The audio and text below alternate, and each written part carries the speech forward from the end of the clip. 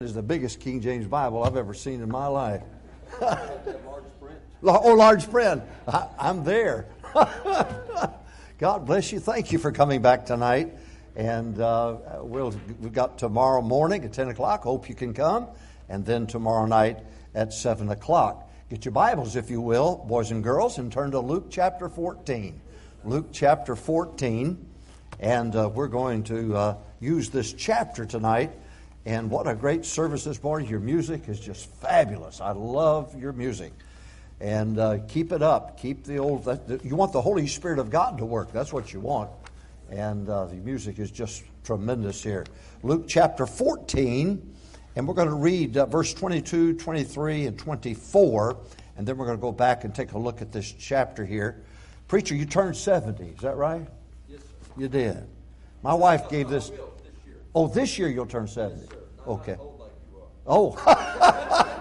Oh, you'll get there. My wife gave this to me when I turned 70. She said, this is how you know you're growing old. It's everything hurts, and what doesn't hurt doesn't work. You look forward to a dull evening. Yeah, I like this one. You sit in a rocking chair and can't get it going. How about this? Your knees buckle, but your belt won't. What else did she put on here? Circles. She said, oh, yeah, I like this. You know all the answers, but nobody asks you the questions. You sink your teeth into a steak and they stay there. That's how you know that you're growing old. I like that. Luke chapter 14, verse 22, 23, and 24. If you have that, let's stand and stretch just for a moment here, please. Luke chapter 14 and verse 22, 23, and 24. In Luke chapter 14 and verse 22, and the servant said, Lord, it is done as thou hast commanded, and yet there's room. And the Lord said unto the servant, go out in the highways and hedges, and compel them to come in, that my house may be filled. Now, I discovered something. I discovered that if you win fat people to the Lord, you can fill the house quicker.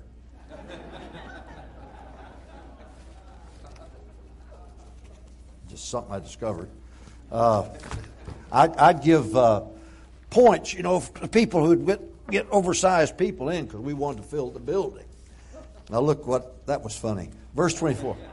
For I say unto you that none of those men which were bidden shall taste of my supper. Now there's a parable here of a marriage supper of a king and his son. You know what a parable is. It's an earthly story with a heavenly truth. One of these days, there's going to be a trumpet sound. There's going to be a shout, military shout, and the dead in Christ are coming up just like that. We which are alive will be changed. I'm going to shout right now. But we which are alive will be changed in a twinkling of an eye, the Bible says. And we'll be out of here. Now, we'll be in the air with the Lord. There will be a 7-year tribulation period that will happen on earth. We won't be a part of it. And we'll be in the sky. There'll be the marriage supper of the Lamb. There'll be the judgment seat of Christ and the marriage supper of the Lamb. And we're going to have a wonderful, wonderful time with the Lord. But on earth, the first 3.5 years is going to be a false peace. Israel's going to be lulled into a sense of peace. But it's just the stage being set for the Antichrist and the beast. The last 3.5 years, all hell's going to break loose on earth. And I mean literally from hell. And we'll not be a part of that, thank God. We'll be in heaven. But in this parable, God is saying, I want you to be busy. And I want you to win everybody you can because that day is coming. So I want you to win your neighbors, your family, your co-workers, your school friends. I want you to win everybody that you can to the Lord. Because one of these days, you're going to be taken out. We're going to be gone. And we'll not have another opportunity to tell them about how to be saved. Time is running out. Satan is working harder than he's ever worked in his life. And I've never seen such open public vulgarity in my life as I've seen in these days. I was raised by an old-fashioned mama and daddy that taught me to say yes sir and no sir and yes ma'am and no ma'am. And you just did not speak the language that you hear. I fly every week of the world and I hear ladies, females, using four-letter words in public. And I honestly will take a bar of soap and wash their mouth out. This is a terrible day that we're living in. Your children, if they're in a public school, are being taught socialism, communism, under the guise of liberalism. And you and I are in a day when we've got to get busy. We've got to get busy. Abortion, the Democrats will not vote for a wall, but they'll vote to increase the money so there'll be more abortions. Babies killed. I've never seen such a day in my life. And my daddy was a Democrat. My mama was a Democrat. But I'm telling you right now, this is not the Democratic Party of my mama and my daddy. And somebody say amen. Amen. I'm not preaching politics tonight. I'm saying tonight that we're in a bad situation. And we're going to have to get busy and win people to Christ. Your neighbor, you may be the only hope for your neighbor. You may be the only hope for your coworker. Somebody, you're saying to yourself, why are we still standing? I want you to know how I feel. Sorry, I had to get it in there. So I want to talk to you tonight on this thing, God's simple plan, this subject. God's simple plan. Don't make it complicated. Our church grew from 154 to averaging 2,000 in Sunday school, baptizing 50 to 100 a week. And it was amazing, absolutely amazing. But it's very simple, very simple. So I want you to get a pen out.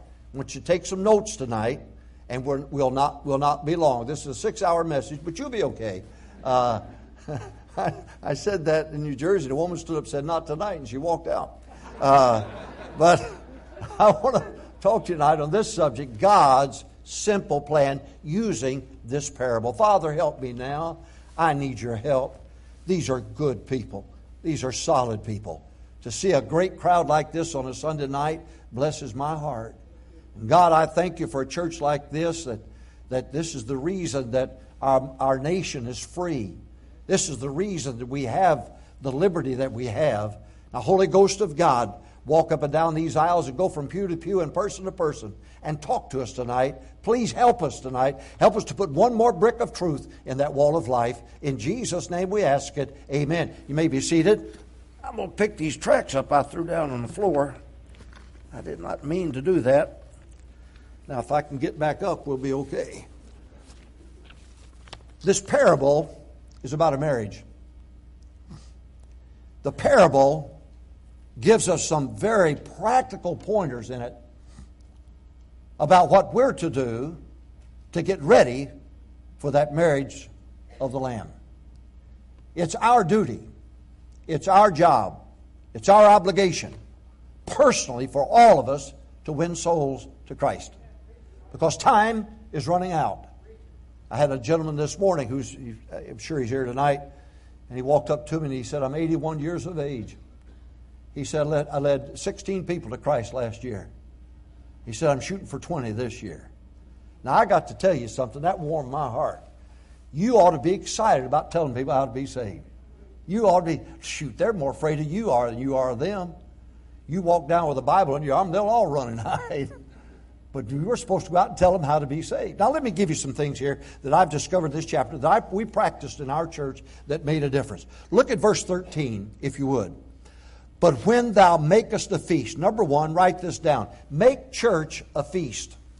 Make church a feast. You see, there are some things you have to understand that the pulpit and the pew work together when it comes to preaching and teaching the Word of God. It's not just a matter of the pulpit alone, it's the pulpit and the pew. That means that you are to work with the preacher as he preaches the Word of God. Now, for example, saying amen doesn't mean you're spiritual, but it'll dead sure keep you awake. And saying amen, I thought, funnier than that. Now, but somewhere you need to understand that saying amen encourages the preacher, but it also says to everybody in your section, I agree with that. There is a hell. There is a heaven. You've got to be born again. That way we can work together as a team. When the preacher preaches the truth, then you ought to respond by saying amen. Now, all of you men stand up now. All you men stand up. If you got breeches on, stand up. All right? All you got to do is look down. Now, on the count of 3, say amen. Are you ready? 1, 2, 3. Amen. Now, that's Methodist level. You ready? 1, 2, 3. Amen. Now, sit down and keep it up. I'm telling you, it makes a difference. The great churches that I've been around, I've been with John Rice and Bill Rice and Brother Hiles and Brother Robertson and Lester Roloff and so on. There was a great work done between the pulpit and the pew. Now, when the preacher gets up and says hell is real, you say what? Amen. Now, all you ladies stand up. All you ladies stand up now. You thought you were going to get away, didn't you? All right, you ready? All right. On the count of 3, smile and say, uh-huh. All right. Well, I hadn't counted yet. 1, 2, 3. Uh-huh. Now sit down and keep it up. I know you left your teeth home, but gum it, baby. Somewhere in here, you're going to have to understand, we've got to break the ice here. Something's got to happen here. The great churches that I've known and the people that have gotten the work done for God, it wasn't that the preacher preached his heart out and the people in the pew just stood there and stared at him like a bunch of wooden Indians. No, you've got to respond. Okay, the Bible says with the fruit of your, Hebrews 13, the fruit of your lips you're to give praise to God. The Bible says over and over again, and all the people said amen. Now, there's a reason for that. The reason is we want to make church a feast. When somebody comes to visit here, we don't want them to look down the pew and see everybody sleeping while I was preaching one Sunday morning, and a guy fell asleep over here, 12 sections, lower floor, and 10 in the balcony. And it was bad enough he fell asleep, and he was snoring. And so I hollered, wake that guy up. And the guy next to him said, you put him to sleep, you wake him up.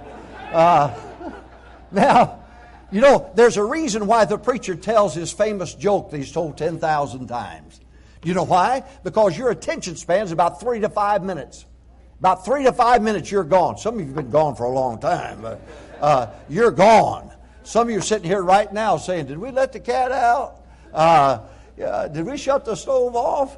Your mind wanders. So what's the preacher do? The preacher will use humor to get you back so he can get the truth to you. B.R. Lincoln told me one time, son, put some orange juice in that casserole. And you need to understand the preacher's doing that on purpose because he wants everybody to get the truth that he has to give to them. Now, you ought to help him. That's why in the choir, when you sing in the choir, if he's preaching, you're in the choir. We had a 70-voice choir, a 40-piece orchestra. I love music. I love music that the Holy Spirit of God can use and touch hearts. I love it. I love it. I love it. And when I get up to preach, sometimes I got controversial. That's hard to believe, isn't it? And so sometimes I say some things I probably shouldn't say on a Sunday morning. We're on radio. We're live. Hi. But if I say something controversial, I don't need some little old lady in the front row up here shaking her head going, oh, no, he did it again. He did it again. Harriet, he said it again. I don't need that because people are looking past me to the choir to see how we're doing because they're checking them out. Are they? So I tell the little old ladies, if I say something that's controversial, I want you to smile and nod your head up and down and say under your breath, I wish he wouldn't say that. But let's work together as a team. Isn't that what happened in Acts chapter 2? The same mind, same accord, one place. Is that not where the Holy Ghost of God was poured out? I'm telling you tonight, somewhere in here, we got to understand, you're going to have to do your part in the pew and help the preacher as he preaches and does his part. That's why you've got to nod your head up and down. You've got to say amen. You've got to smile and laugh when he tells that dumb joke. He tells it. And then the only one that laughs is the one visitor that came. And he's a cackler. And everybody looks at him and says, he thought that was funny. He ought to live here all the time. Now, somewhere in here, we're going to have to work to make church a feast. That's why the bus routes ought to be exciting. Sunday school class ought to be exciting. Preaching ought to be exciting. The singing ought to be exciting. And it's up to you to do your part and make sure you work together with the preacher so that everybody gets a chance to get saved, get born again, serve the Lord, make church a feast. Is that not what he said here? Make church a feast. Well, that's what you're supposed to do then. You're supposed to make church a feast. Now, if some of you women, if you die the way you look tonight, that mortician's going to earn his bucks, baby, I promise you. They're going to roll you in, lift up that, oh no, another one. Look, it's somewhere in here, you've got an opportunity to be a part of this and work together on this. So make church a feast. Number 2, the second thing that I notice in this scripture here, beginning with verse 12 all the way through, look at verse 13. But when thou makest a feast, look at the next thing. Call the poor, the maimed, the lame, the blind. What does he say? Make church a feast. What does he say? Call the poor. Call the poor. Now, if you'll notice in the Bible, the rich came to Jesus by night. What did he tell them to do? Call the poor. Call the poor. So you win the poor to Christ, and then if you're not careful, you become critical of it. So, well, I'll tell you what, boy, since those buses have been running, we've had nothing but trouble. Well, I tell preachers all the time, give me a sermon tape, let me listen to it, and I'll tell you whether you got the right kind of church or not. In the middle of the sermon, if you don't say, hey, sit down back there, put that gun up, what's the matter with you? Listen, we ran 40 bus routes, buddy. We ran from Shreveport, we ran to Louisiana, Arkansas, and Oklahoma. And, buddy, those kids loved it. They loved it. But, boy, you bring in some rough ones every once in a while when you bring them in. Well, God bless you. You weren't so perfect before you got saved either, you know. That's why somebody's got to care about them. Call the poor. Don't ever be critical of the fact that poor people are getting saved. Thank God they're getting saved. Thank God they're. I was born poor, raised poor. The pants I wore in grade school were Cub Scout pants, a Cub Scout shirt. I didn't even know what a Cub Scout was, but it was the only clothes I had. Got it from a Catholic, from a bunch of nuns that had a clothing closet. That's how I got my clothes. I was raised poor. I know what it's like to be poor. And I'm telling you right now, the Bible, for a reason, God said, call the poor. They'll listen quicker than the rich will. They'll listen to you about, come on, say amen to me now. They'll listen to you a lot quicker than the guy that's living on Millionaire Lane. Now, all right, number 1, now you talk to me now. Number 1, we're going to make church a what? Feast. Talk to me. We're going to make church a feast. Louder. We're going to make church a feast. I can't hear you. You're going to make church a feast. That it's important that you do your part. Make church a feast. How do you do it? By saying amen. How do you do it? By singing out. How do you do it? By using the altar. How do you do it? Be active. Be excited about what's going on. And don't act like you know it all either. Here's church to some of you. Church is Sunday morning. Da-da-da-da-da-da-da-da-da-da-da-da-da. George, dismiss us in prayer and come back tonight for another whoopee exciting service. Sunday night. Da-da-da-da-da-da-da-da-da-da-da-da. Harriet, dismiss us in prayer. Da-da-da-da-da-da-da-da-da-da. Come back Wednesday night for another whoopee exciting service. This is why I like my kind of preaching. Because I don't even know what I'm going to do next.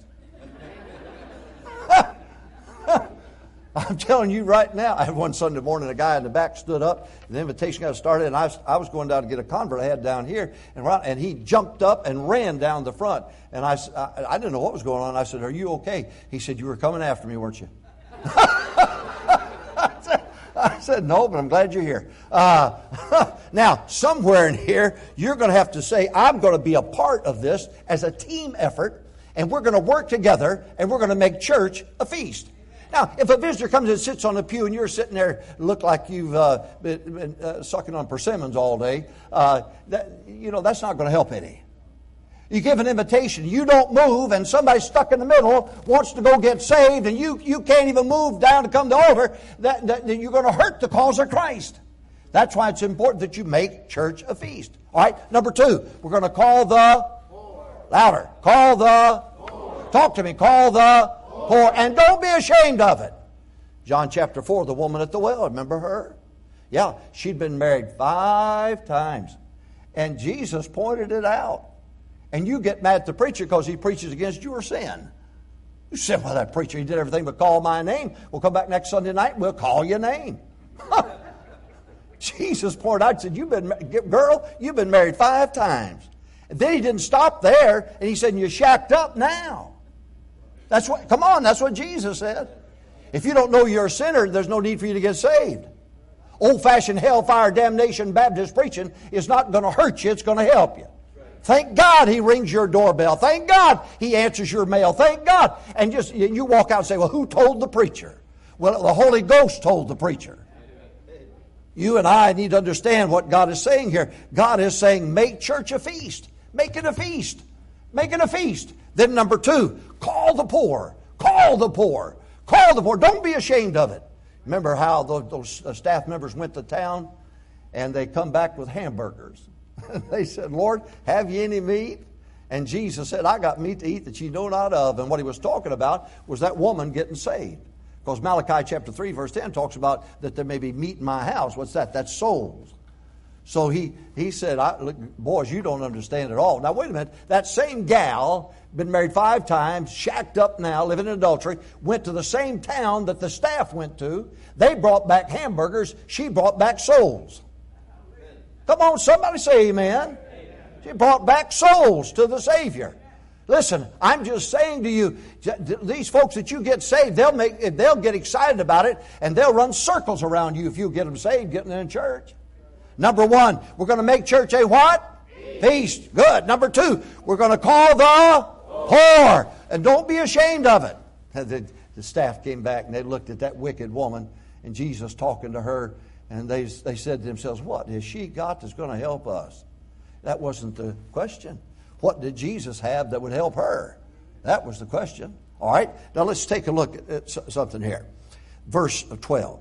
Then said He also to him that bade him, when thou makest a dinner or a supper, call not thy friends, nor thy brethren, neither thy kinsmen, nor thy rich neighbors, lest they also bid thee again, and a recompense be made thee.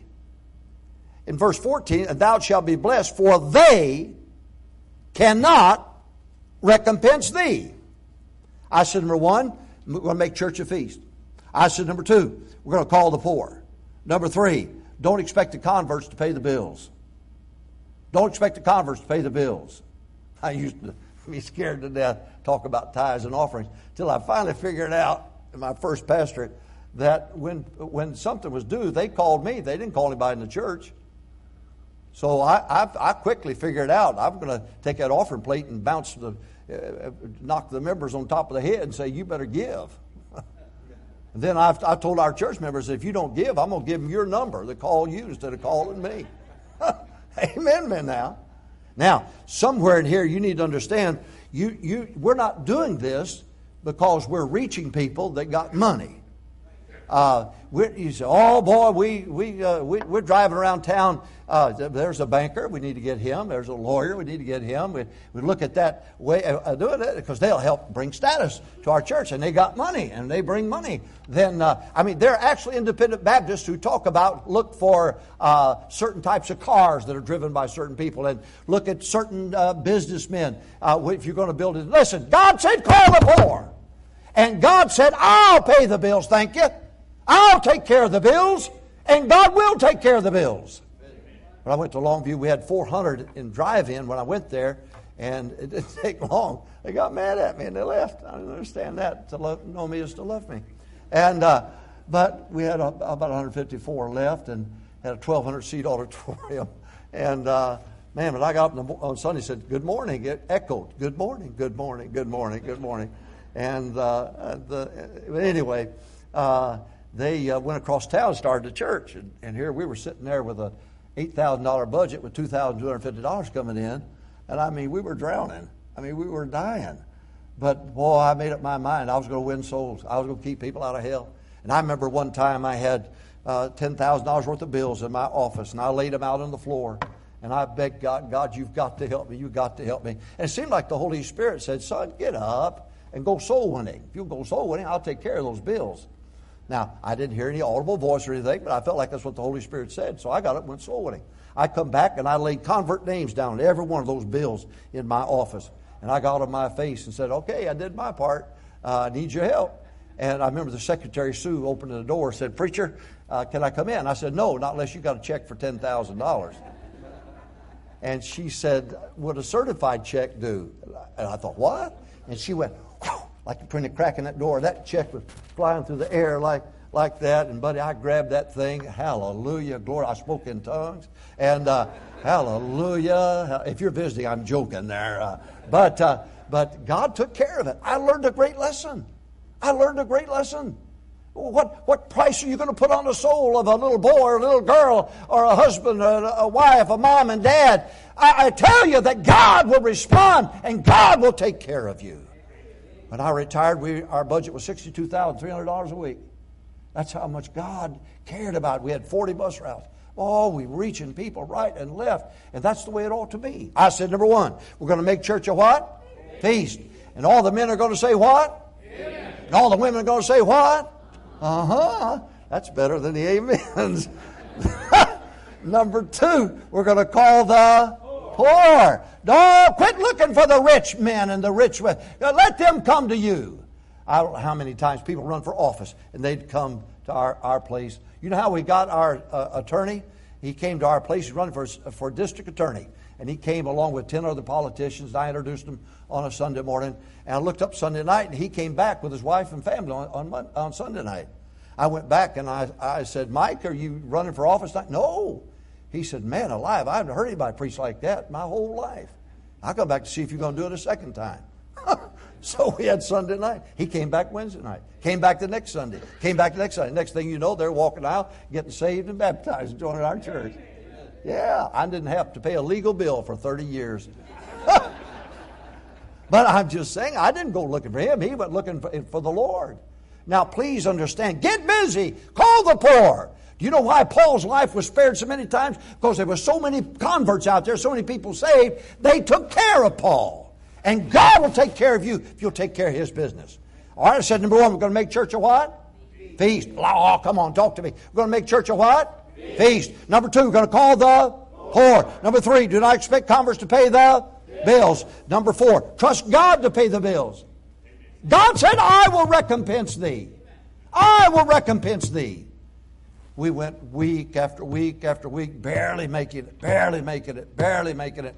And I remember one night, oh my goodness, we were hurting. Oh, we were hurting. And it was, we were doing good, but we were scraping by. And I preached on Sunday night. People came, got saved, got baptized, and then a couple came down at the last minute and sat down, said they want to join the church. I said, assistant pastor, I said, that's good. I said, let me talk to them. I went down and said, are you saved? Yes, we're saved. I said, are you Baptist people? Yeah, we're Baptist people. I said, well, we're glad you're coming. And so they joined. So I went to visit them that week. Soul winning is soul winning. Visiting is visiting. It's two separate things in my world. And so I had their address. I couldn't find it. So I went to the post office and said, where is this? They said, it's a new subdivision back here. Oh, okay. So I went back and I found it. Man, you're talking about expensive. Oh, man, beautiful, beautiful homes.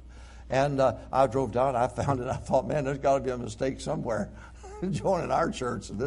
Anyway, I went and rang the doorbell, and the doorbell played Mozart. That scared me. And then pretty soon a man came to the door, and I said, does so-and-so live here? He said, yes. And he said, who are you? And I said, well, I'm Pastor Gray. They joined our church Sunday night. I'd like to just chat with them if I could. He said, well, follow me. So I went in like this. And had this open courtyard with the waterfalls in the middle of the courtyard of the house. And I sat down and I thought, oh my goodness, this has got to be a mistake. And here come the gentleman. He walked over, sat down. We shook hands and began to chat. And you know what I wanted to do? I wanted to ask him, why did you join our church? But I thought, no, man, I don't want to do that. He'll think I'm after his money. I don't want to do that. So, but finally, he just got the best of me. And I said, man, I'm so glad that you joined. I said, glad you did. What brought you our way? And he said, you don't remember us, do you? And I said, no, I don't remember you. He said, we visited you 6 months ago, and we visited every church we could in the area looking for a home church. And so we decided yours was the one that we wanted to join. I said, well, good. I said, what was it? He said, well, it's the only church we saw where people got saved. It was the only church we saw poor people. It was the only church where you told the teenagers, sit up and shut up. And he said, I got teenagers, and I need all the help I can get. And I said, well, good. You're at the right place. And so he reached in his pocket, and he said, preacher, I'm in a dilemma here. This is our tithe check. And he said, should we send it back to the church we just left, or should we put it in the church here? We're not sure which is biblically, scripturally right to do. Should we send it back there, or should we put it in here? Now, my eyes are going like that, but I won't say nothing because I think I'm after his money, you know. And he said, what do you think we should do? I said, I'm not going to tell you what to do, but I said, you ought to tithe where your membership is. He said, okay. He said, here, take it. It's not cash, it's a check. Take it. And he went like this to me. And I couldn't, my hands wouldn't move. I was sitting there going, take it, grab it, get it, quick. And he said, here, Pastor, go ahead and take it. So I took it, man, my hand is shaking. You know what I wanted to do? Look at it, yeah. But I did. I was shaking like this. I put it in my pocket like that. And I said, thank you. We'll see you Sunday. God bless you. And I'm stammering, fumbling around, you know, thinking about this big house and that check. And so I get outside in the front porch. You know what I wanted to do? Look at the check. But I said, no, he's looking through that peephole. See if I'm looking at that check. Man, I'm paranoid. And so I got in my car. You know what I wanted to do? Look at the check. But I thought, no, he's got the curtains pulled back to see if I'm looking at that check. I drove down the end of the street, the stop sign. You know what I wanted to do? Look at the check. But I said, no, he's got binoculars out. Have you ever got a love offering check, gone to the bathroom to look at it? Anyway, I went down to church, and man, I'm paranoid, man. And I got underneath the steering wheel and popped it. It was a check for $40,000. $40,000. You know what it was? God in heaven said, keep winning them. Keep winning them. I'll take care of you. Keep winning. When my back was against the wall, God said, come here, Gabriel. Let's send him $40,000 and see what happens. I'm just telling you there's a God. Well, somebody say amen. There's a God in heaven.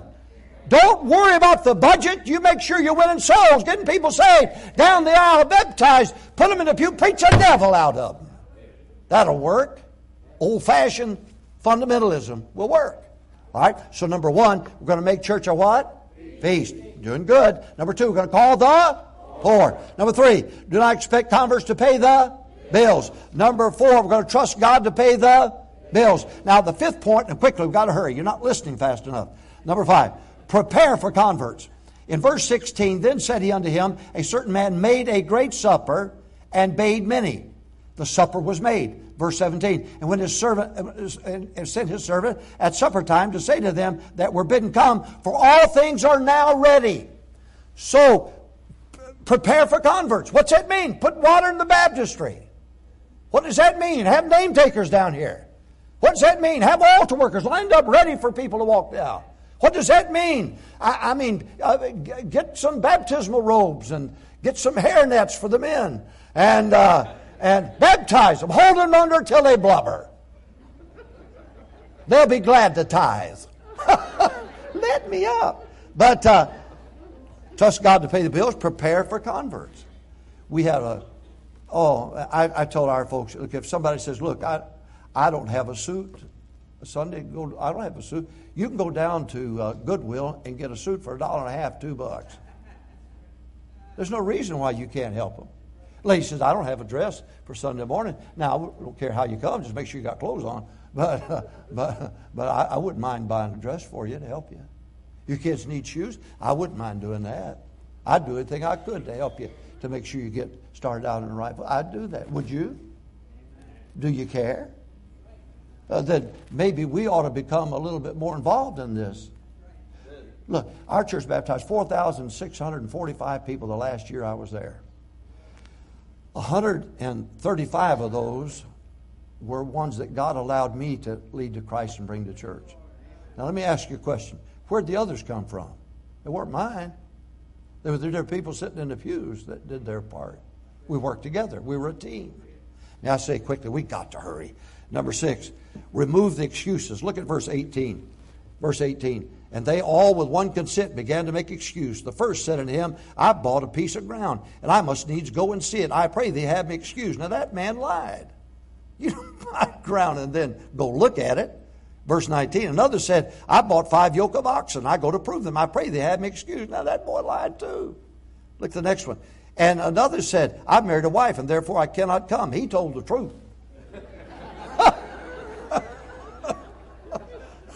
Now, The point being is remove their excuses. I don't have a car. I'll pick you up Sunday morning. I don't have church clothes. I'll get you some church clothes. Well, my kids don't have shoes. I'll get you some shoes. You ever thought about that? You know, instead of hollering at these poor girls coming in here and they don't know how to dress, why don't you buy them a dress? Instead of fussing at the boys because they don't dress right, why don't you try helping them? Might cost you a little money, but it'd be well worth it. Well worth it. And the last point, aren't you proud of me? This is the last point. I'm proud of me. Are you ready? This is interesting. Take a look at verse 16. Then said he unto him, a certain man made a great supper and bade many. Watch it now.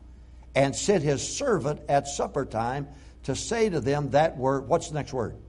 Bidden. Say it out loud. What is it? Bidden. Come, for all things are now ready. Now go down to verse 23. And the Lord said unto the servant, go out in the highways and hedges, and what? Compel them to come in, my house may be filled. Watch verse 24.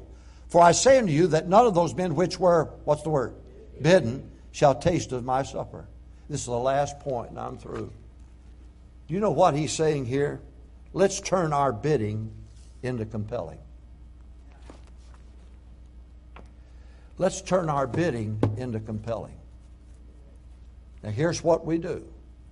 We'll say to people, here, read this. When you get a chance, would you read this? I'm busy. I've got a lot of things to do, but would you read that? It's no big deal. Just tell you how you're going to miss hell. Why don't you just read that when you get a chance? When you get a chance, would you read that? If you get a chance, would you read that? Now that's exactly what we're doing. We're bidding, but not compelling. Would you read that? Would you get a chance? It's not very important. I've got things to do, you know. I'm a busy man. I got places to go. I've got important things to do. This will tell you how to keep from going to hell, but I haven't got time to explain it to you. You just here, read that when you get a chance. You know, when you get a chance.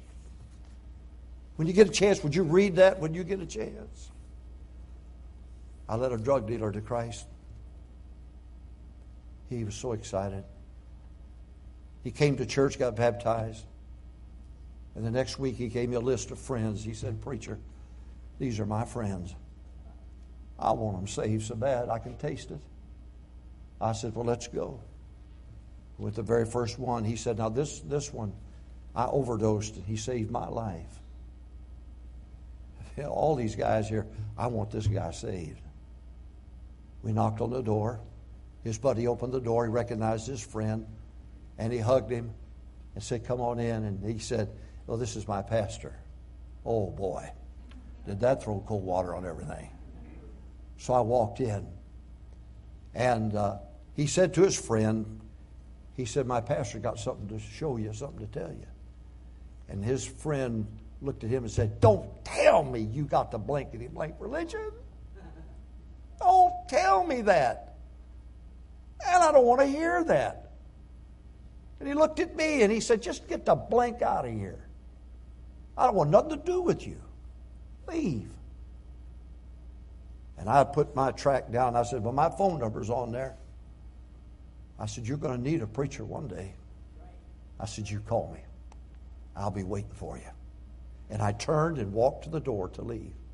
When I stepped outside the door, my person I led to Christ, my soul winning partner, wasn't there. And I turned around and looked in the room.